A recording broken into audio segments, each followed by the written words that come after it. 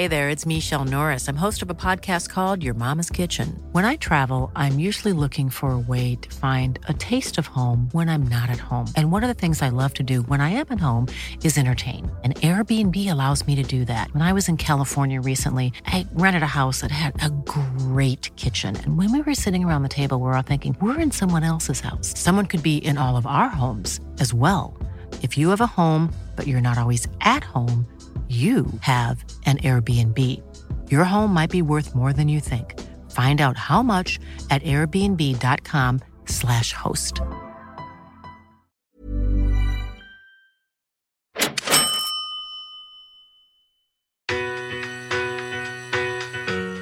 I'd always stayed away from finance.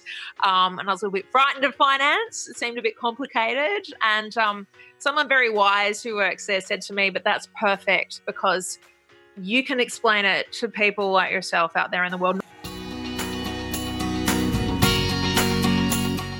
This is Property Investory, where we talk to successful property investors to find out more about their stories, mindset, and strategies.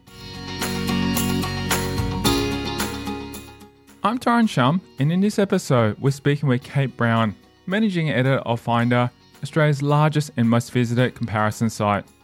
She shares how she took her time figuring out what kind of career path she wanted, travelled around the world, appeared on Channel 7 Sunrise, and fell in love with property and finance, and much, much more.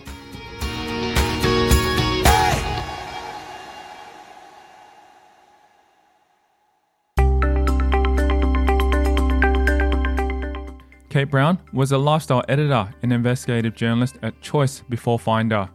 She has also written for prominent Australian newspapers such as the Sydney Morning Herald, Sun Herald, Sunday Telegraph, and The Australian, to name a few. She delves into what her job at Finder entails, as her role encompasses many aspects. I'm the managing editor of finder.com.au, or Finder as we just call it, which is one of Australia's largest, most visited comparison site. We cover a whole bunch of things, but we do really zero in on things like finance, personal finance, superannuation, all the insurances, travel, shopping, a whole range of things. But really, Finder exists to help people make better decisions. And part of my role, beyond being the managing editor, I'm also the host of Pocket Money, which is the Finder podcast, and I'm one of the media spokespeople for Finder as well. We find out what a typical day for Brown is like, as well as a bit about her communications background. My background is fairly unusual. I've come from a background of journalism, but I've also done a lot of TV and broadcast work. And for me, it's all content. So I think these days with digital, my job's really interesting. So day to day, I'm responsible for managing the finder.com.au website, working with the writers, the publishers, working with our amazing PR and media team to look at getting stories out to the general media as well, and being a spokesperson for Finder. So, for example, yesterday I was editing stories. I was putting together our own podcast. I then hopped out of my tracksuit pants and put on decent clothes to do an interview with Sunrise on Channel 7 in front of my house to talk about personal finance, hop back into my pajamas to then run a meeting with my team and talk about some of the things we're going to do coming up in the next couple of months. So it's a really varied job, and that's why I really like it a lot. You must be feeling so privileged to be able to talk about that all in and share all that behind the scenes as well too, because it sounds so exciting. I mean, it's all the glitz and the glam and stuff in front of the TV, but at the same time, you get to do it from home. It's true. And I did take a photo yesterday because, behind the glamour Tyrone, I think the photo of me wearing jeans and bare feet standing out the front of my house. But from sort of the waist up, I had a really nice top on, loads of makeup, cameraman shooting while my neighbors were wandering past like, what are you doing? Has something happened to the street? But yeah, I love the news environment. So I'm at my best, I think, when I'm on my feet. So if I get a call and say you got to do a media interview in half an hour, that kind of stuff doesn't faze me, weirdly. I really enjoy the challenge. And I really enjoy taking complicated information and making it sort of palatable and understandable, because that's sort of where I came from in terms of understanding stuff to do with finance or consumer stuff. My background is consumer journalism. So it's taking perceived as boring or complicated topics and breaking them right down. Prior to the glitz and glam, Brown shares with us her upbringing in New South Wales.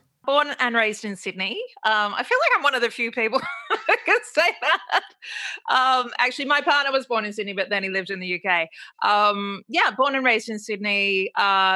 Grew up in the sort of Hornsby area, so Normanhurst, Hornsby area, so quite suburban. I think it's given me a bit of a lifelong fear of living in the suburbs. My mum didn't drive, so I spent a lot of time living in that area, catching lifts off other people and doing very long walks. So I think as soon as I could escape to the inner city, I did.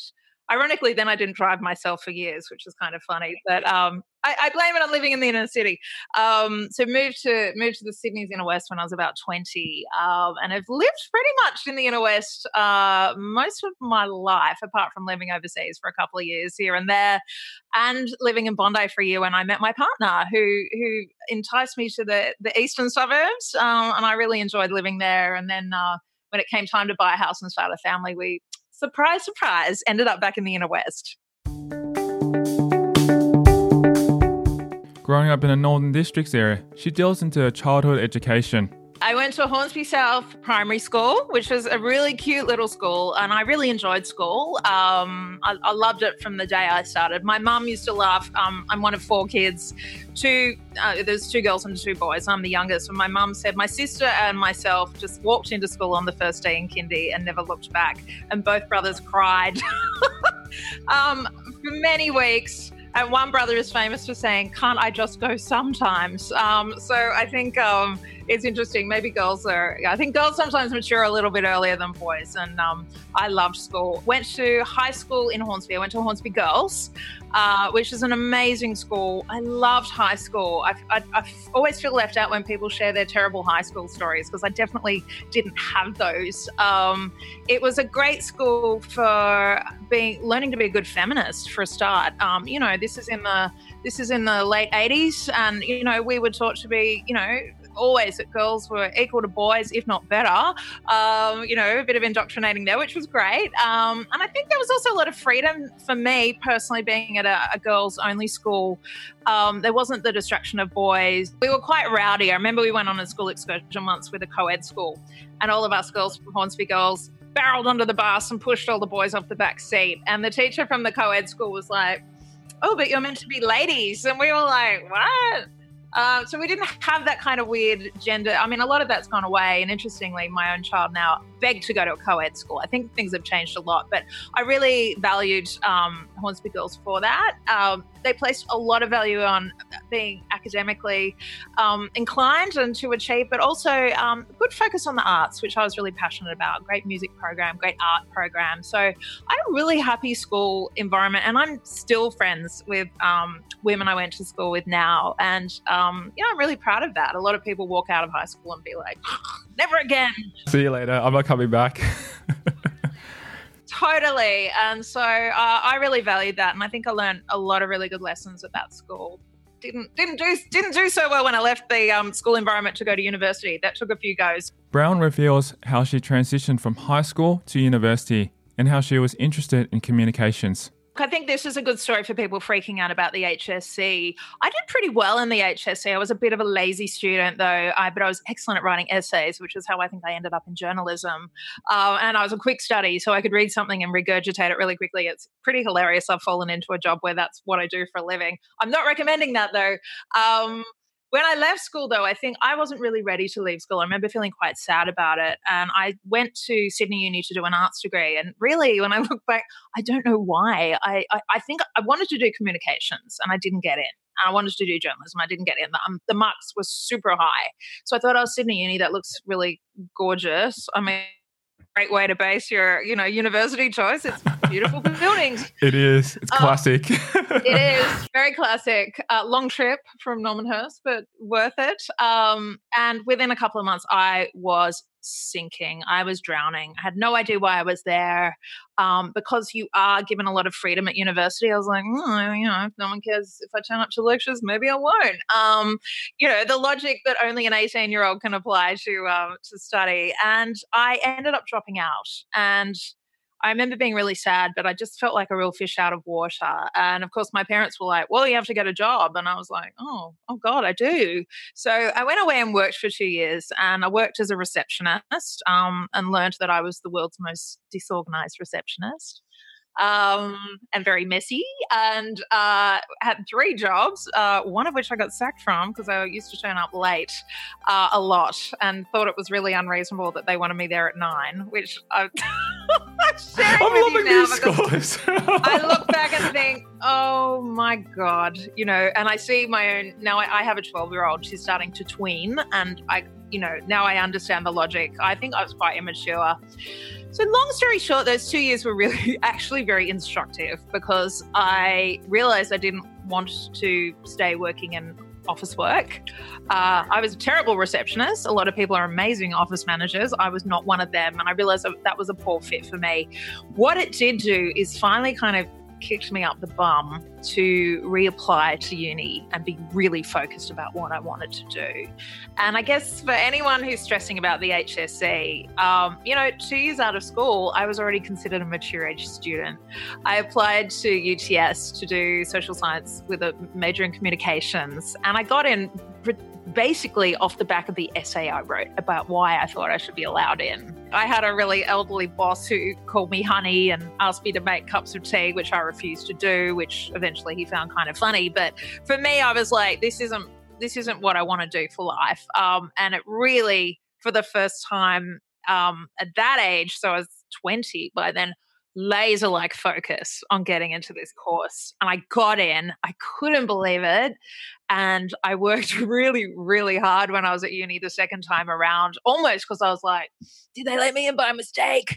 A bit of imposter syndrome. And I worked my backside off then. So I think I really like sharing that story because I think there's a lot of focus on being successful from the get-go or, around the HSC. It's not. And really, if I'd got into comms straight from school, I reckon I might have dropped out anyway. I kind of needed that time out in the wild to really focus me. Some people have that natural focus, but for me, when you're 18, you're a bit silly still. So that was very instructive. And I had to do that on my own. My parents were pretty angry with me for dropping out of uni and kind of washed their hands of the whole thing. So when I got back in, I really did that on my own. And they were a bit like, you're just going to drop out again? And I was like, I'm going to prove you wrong. And you certainly did. It did. So I think learning, and like I said, as I am a parent now of 2 daughters, I want them to build up that kind of drive and resilience a bit earlier. And I think schools probably do that a little better now. My school was very much like this lovely warm nest, but then we got kicked out. It was like, my God, what is this? So for me, I really needed those couple of years. And I think I've recommended this to, other young people I've met. It's okay to have a couple of years out in the wild and learn some stuff. Looking back on her years at school and the kind of mindset she had, Brown realises how the schooling system has changed over the years. I've noticed even now my eldest daughter's just started year 7. Bad year to start year 7. She's only there for 5 weeks and now she's in her bedroom on her laptop, supposedly learning from home. But actually I've noticed how student driven it is, and there is an expectation for her to look after herself. And she's already had a few kicks up the bum. Not from me, but from learning. And in fact, even last night she said, I've got 3 assignments due next week on the same day. And I'm like, maybe you need to, start one of them now. But I think, you learn a lot of lessons you learn in life by doing, not just being told. It's a rare person that goes, thanks for telling me that lesson. A lot of people need to learn. And I'm a massive advocate for gap year. I didn't have one in terms of going overseas. I had one after I left uni, actually. And that probably was I had a year overseas after I left uni, worked at a summer camp in America in the deep south, which was pretty wild. Learned a lot there. I lived in the UK, went traveling on my own through Turkey and Egypt. And I remember when I came home, people were like, wow, what's happened to you? Like, you've really grown up. So almost I feel like that year out after the 3 years at uni was the final polish. I finally came back as a proper adult. And I can remember, like thinking, this is, I was traveling alone, pre-internet. I'm showing my age. And losing my wallet in New York City and just thinking, oh my God, like, I can only rely on myself. And I actually got it back. But I remember there was a couple of hours where I was like, okay, you've got this. You can do this. But very formative, and I really realized, I was like, oh, I'm quite proud of myself. But yeah, traveling alone, going to country. I remember when I got to the States crying on the first night. I was very jet lagged, crying in my hotel room going, I don't know anyone in this whole country. It's isolated and scary. Yeah, absolutely. Yeah, I was terrified. And I thought everyone was going to murder me or, mug me. And, of course, as soon as I started at the summer camp, I met a million people and people from all over the world and had an amazing time. But yeah, I think travel is a great thing for young people to do. And yeah, it's an investment in kind of, your growing up. Brown goes on to explain how she found herself in an American summer camp after completing her university degree. They're less popular for Australians, but I'd met another woman when I was at uni that was going to go and do one.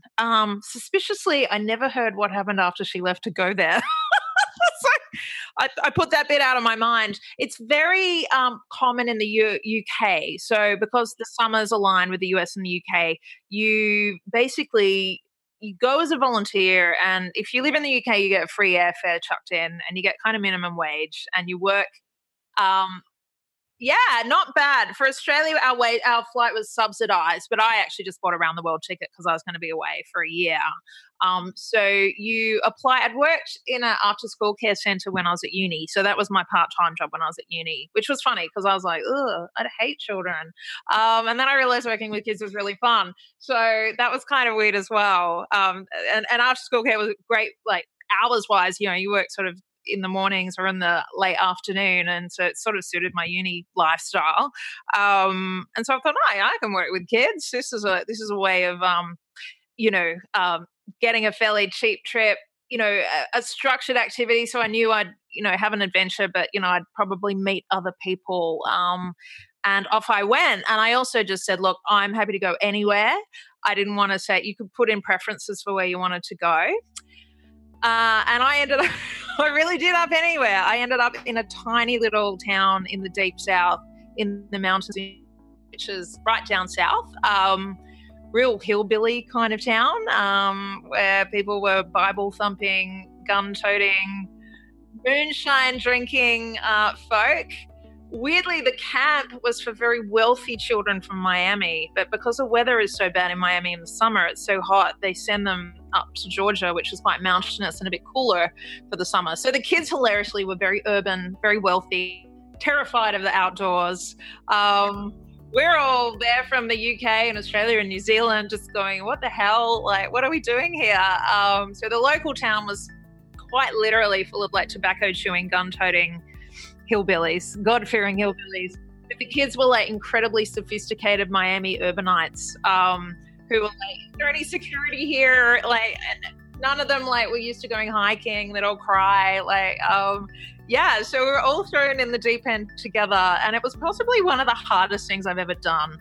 I had to live in a cabin with 12 9-year-old girls, and we shared a bathroom. And I just sleep in a bunk with them. And then by day, I was sort of teaching art and craft. So the kids can do all sorts of activities. And it looked just like every movie you've ever seen where there's a summer camp involved, with the little yellow Simpsons buses, the cabins. But what I did love, again, it really challenged me, to dig deep, because kids are pretty frustrating. Saying that now I'm a parent, there was a lot of negotiating and a lot of having to, get everyone to do stuff. A lot of, you know, putting out fires, sometimes figuratively, literally sometimes. And just that, you know, and dealing with a different culture. Americans are so full on, and the kids were so full on and very open and loud. And that to me was hilarious. And then working with a bunch of people from the UK who were different again. I'm very proud to say I'm still friends with this guy. He'd been in the army in the UK. And he quit the camp because it was too hard. So now that's a complete hilarious point of view, because there's usually the army guys are the ones who, you know, push through. So the rest of us are like, yeah. He's like, you know, he used to jump out of planes with a parachute and did a tour of Northern Ireland, but he found the kids too hard. So that was a great experience, and I've still got friends that I met from that day, from that time. In the UK, in the US, and New Zealand. And weirdly, that's actually how I met my husband. I met a whole lot of friends from around the world, UK, the US, New Zealand. Weirdly, I even met someone who ended up introducing me to my husband. He wasn't at the camp, and he's Australian. She's from the UK, and she actually introduced us. And bizarrely, my husband actually grew up near Hornsby. So what a small world. I know. She met him when he was living and working in London, and because we'd formed a real bond working on the summer camp, we stayed in touch for years. And when she came out to Australia, he'd moved back here, and she introduced us. Oh, that's so nice. You know, the way it comes back to small world. Wow. We figured we'd probably walk past each other at Hornsby Westfield, you know, when we're teenagers, and and then it's like, oh, now we're husband and wife. Exactly. He was from a fancy private school too, so I was like, oh, you were probably just like, ugh, you know, Hornsby girls.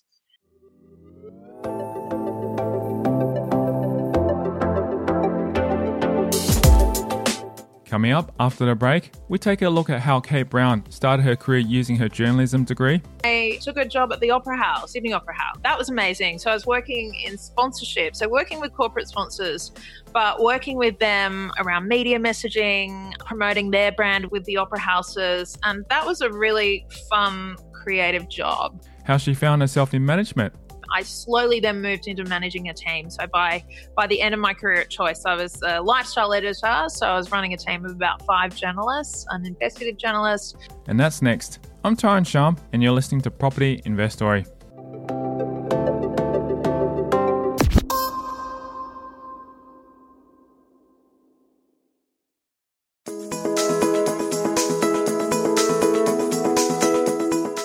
After returning to Australia, Brown talks about the jobs she found herself in. So I got back to Australia in the sort of mid-90s and basically still wasn't sure what I wanted to do with myself. So, and we were coming out of recession, so jobs were still in fairly short supply.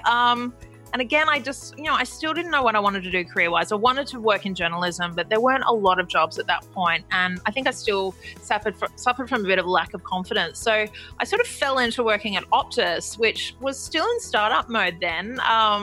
This is in the days when, for all the young kids out there, there was only Telstra when I was sort of a teenager and a young person. And then Optus came on the scene and provided like this actual market, where there was competition, and actually it was a great place to work. There was a lot of money when Optus started up, a lot of investment in their staff. I worked in customer service for a while. I worked as an account manager and got used to sort of angry corporates calling me.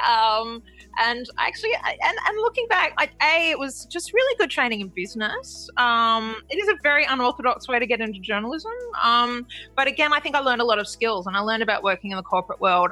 I learned to work with difficult customers. Again, I made some really great friends during that period. I worked a lot of shift work. So I did that for a couple of years. And then I decided, funnily enough, hang on, I really, should do something with this journalism degree. And I'd started writing freelance while I was at Optus for a couple of like music mags and a couple of street mags. And I was like, I kept getting asked for more work. So I was like, actually, maybe I am okay at this kind of writing business, and started to get paid a little bit of money, not enough to live on, but enough for pocket money.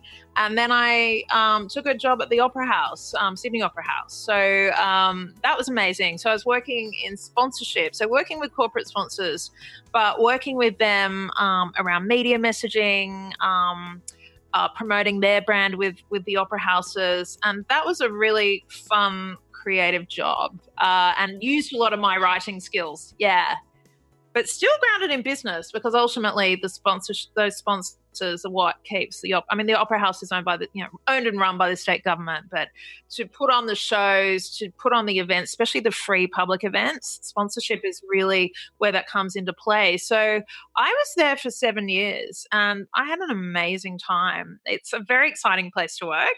What was the culture like there? You would have done some amazing things.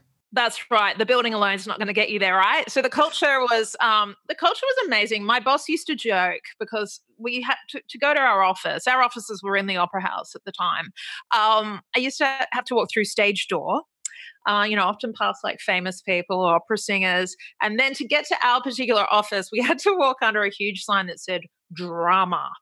And my boss used to joke that applied to every department in the building, whether it was finance and accounts, corporate, sponsorship, media, marketing. It attracted a lot of vibrant people, and I guess all of us were really passionate about the arts. So even the people doing accounts, doing payroll, were super invested in the building, the culture, and we all felt made to feel really important. So all of us had access to free tickets to shows, and we were encouraged to go to shows. All of us were encouraged to attend all the events. They're extremely generous with things like New Year's Eve. We'd all be allowed to go to the events there and have tickets to the free events or some of the ticketed events. And I think that really made everyone feel like this was our building. We'd talk about our opera house, and I think the culture there was really clever, particularly for public service, which can be a slow-moving environment. The Opera House was a lot more dynamic and probably a bit atypical, a bit like the ABC, where there's a lot of pride. And I mean, you walk outside and there's people taking photos of where you work. And you look back and it's, it never got old for me. I don't think there was a single day when I walked up to that building without just going, inside and out. It changes with the weather. It's the beating heart of Sydney. And like I said, there was always crazy stuff going on. I was there during the Olympics, so that was super exciting. There was during the Iraq War protesters, when protesters climbed up on the sails and painted on the sails, through all kinds of things. And, there was never a day where something didn't happen that was a bit exciting. Such an iconic building. I mean, look at it for New Year's Eve. Everyone points their eye straight on that next to the Harbour Bridge. It's like, how could you not miss that? It was amazing. And our original office was on the ground floor right at the front of the building. So I looked almost directly into water. So I had boats going past my window. I could see the storms come in and leave. And I worked with a really great team it was an all-woman team, and we're all similar age, really dynamic. We really, we got shit done, but we had a lot of fun on the way. And I really loved it. And it did actually, again, I've had a very unorthodox, as you're probably guessing, I had a very unorthodox entry into kind of pure journalism. But while I was working at the Opera House, I was also working as a freelancer by that stage for the Sydney Morning Herald, and News Limited, and doing a lot of feature writing. And actually, look, my boss at the time was very supportive of that too. She was often, really helpful and supportive. And that kept me really invested in my day job as well.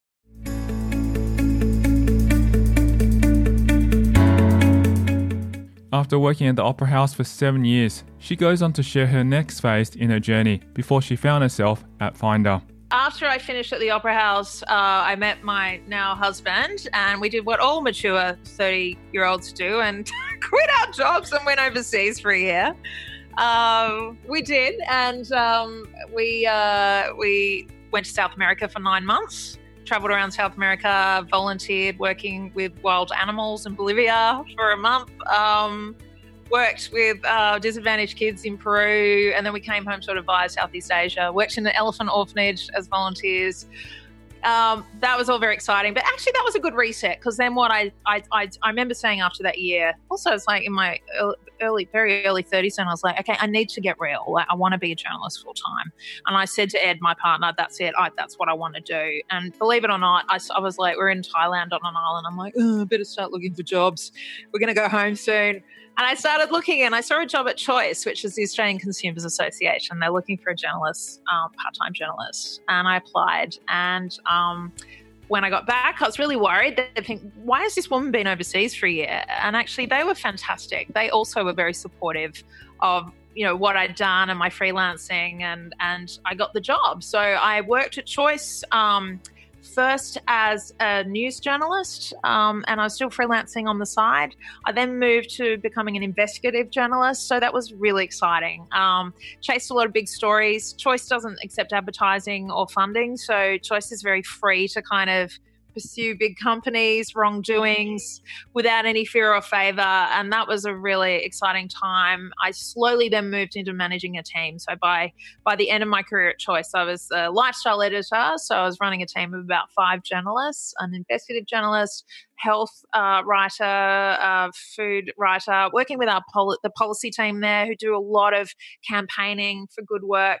And by then I had fallen into media spokesperson work as well. I think, as you probably can tell by this interview, I don't mind talking. And we didn't have a media spokesperson at Choice for a little while, and someone said, hey, do you think you could go on Sunrise and talk about groceries? And I'm okay. And that was a bit of a baptism of fire. So my first ever TV appearance was on Sunrise, being interviewed by David Koch. And it went okay on screen, but it couldn't have gone worse behind the scenes. They forgot to tell me when they needed me in the studio. So I was still sitting on a couch. They hadn't done my makeup properly, which is kind of a necessity on TV. As I was being chased into the studio, as they were saying, we're going live in 30 seconds. I could feel someone unzipping the back of my dress and stuffing a microphone pack down the back of my dress and trying to zip it up. I kind of landed out in the studio floor. There's David Koch. He's a giant in real life. I'm like, oh my God. And then it was like 3, 2, 1. And I'm thinking, I don't even know if my dress is done up. Anyway, I did the interview. Turns out I perform well under pressure. So I did that and it was fine. No one knew that everything that happened beforehand. So I started doing quite a bit of media work, which complemented like the work I was doing for Choice in terms of my investigation. So we did a lot of research, a lot of deep dives into things. Around that time as well, Choice started working with the ABC on a consumer affairs show called The Checkout, which is weirdly an idea from the guys who run The Chaser. So very, very funny guys who worked in a lot of satire, particularly around politics. They wanted to do something on consumer stuff. Julian Morrow, who's very funny, he'd said, I'm a classic whinger. I'm always whinging about my consumer rights. I've decided to make a whole show and we're going to make it funny. And it was like, consumer affairs isn't funny. Sometimes it's just really boring. And I met with them a couple of times at Choice and had some story ideas. And then I got a call from the CEO at Choice at the time going, can I talk to you? And I'm like, oh no, what have I done? I'm in trouble.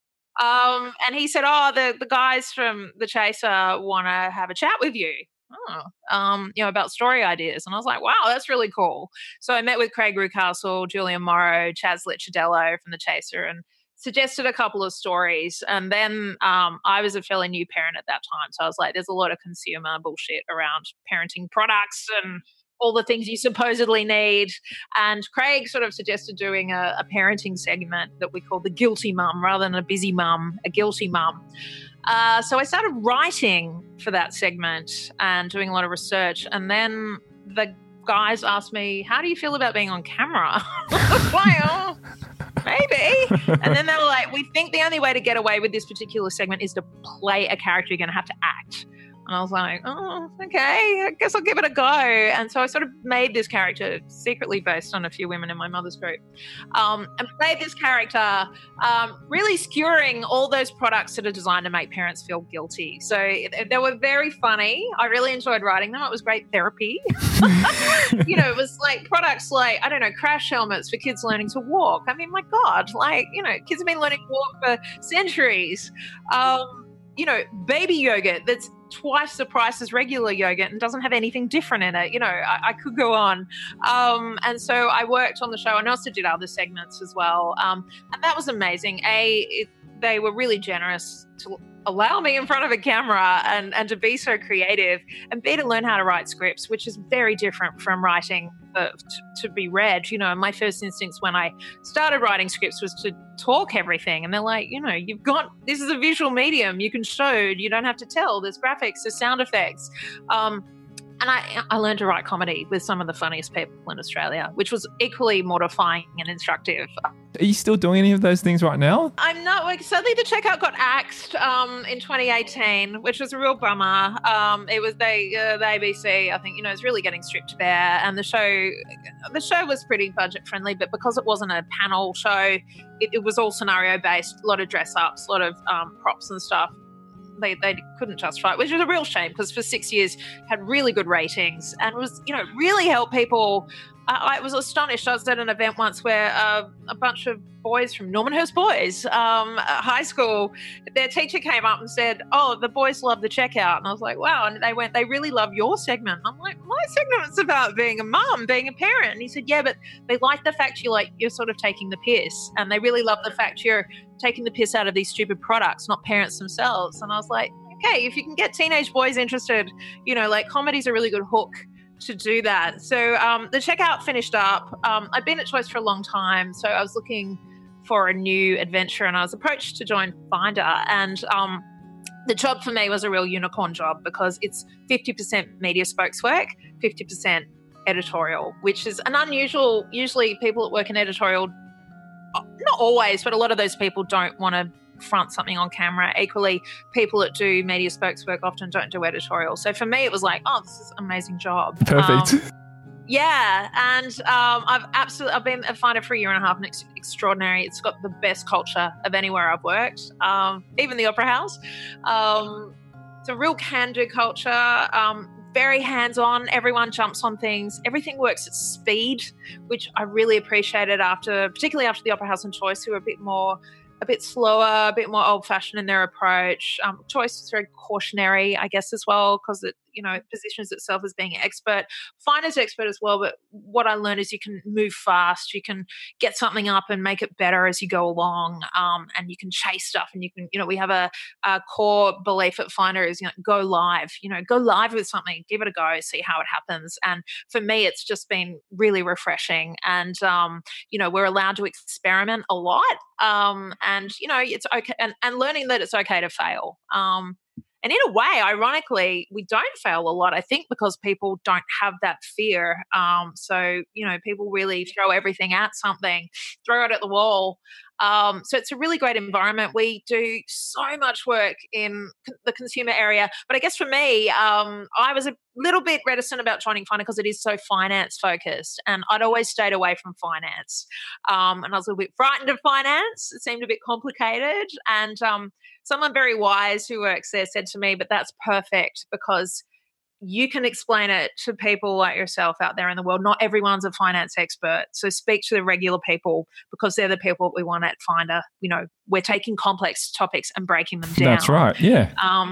So for me, it's been really interesting. And what's been really unexpected is I've kind of fallen in love with finance. As we would expect. Yeah, and even things like superannuation or, insurance, like that. They affect your life, and money, personal finance is everyone's life. So to ignore it is crazy because you can't ignore it. Like everyone's a consumer, everyone spends money. Even my kids spend money. And so you got to know your money to do good things with it and make it worth your time. If you're going to work and earn money, which most people have to do, then you should do your time the justice by focusing on it.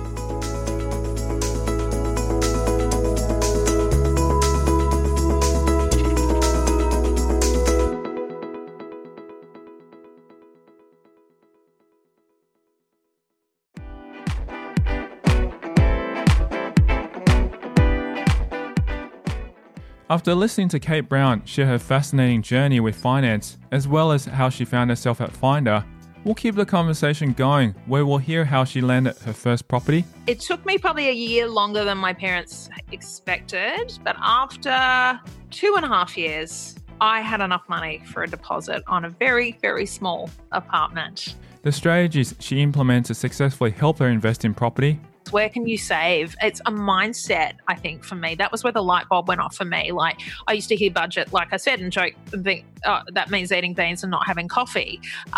It's about looking for where you can cut the fat without compromising what you want to do day to day. And that's next time in a future episode of Property Investory.